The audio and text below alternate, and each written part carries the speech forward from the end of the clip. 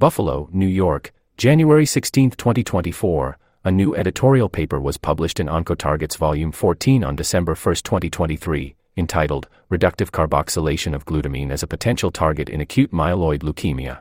In this new editorial, researchers Alessia Roma, Lawrence D. Goodridge and Paul A. Spagnolo from the University of Guelph discuss acute myeloid leukemia, AML, an aggressive cancer of the blood and bone marrow defined by poor patient outcomes and suboptimal therapeutics. Recent advancements in our understanding of AML biology bring optimism to improving patient outcomes for this devastating disease.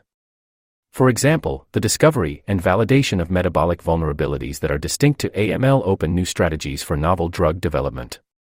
In fact, since 2017, a third of newly approved AML therapeutics have targeted metabolic abnormalities. Thus, further identification and elucidation of metabolic vulnerabilities in AML could lead to novel therapies aimed at improving patient outcomes. Quote, one approach is to weaken tumor cell survival mechanisms. In this regard, exploring reductive carboxylation as a possible drug target could provide new avenues for optimizing existing treatments aimed at improving AML patient outcomes.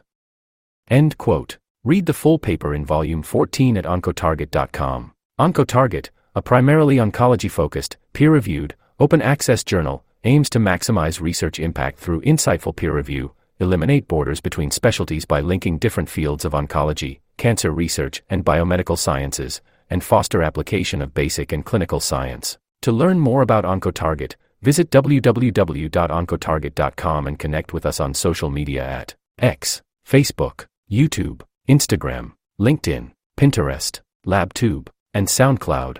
For media inquiries, please contact media@impactjournals.com.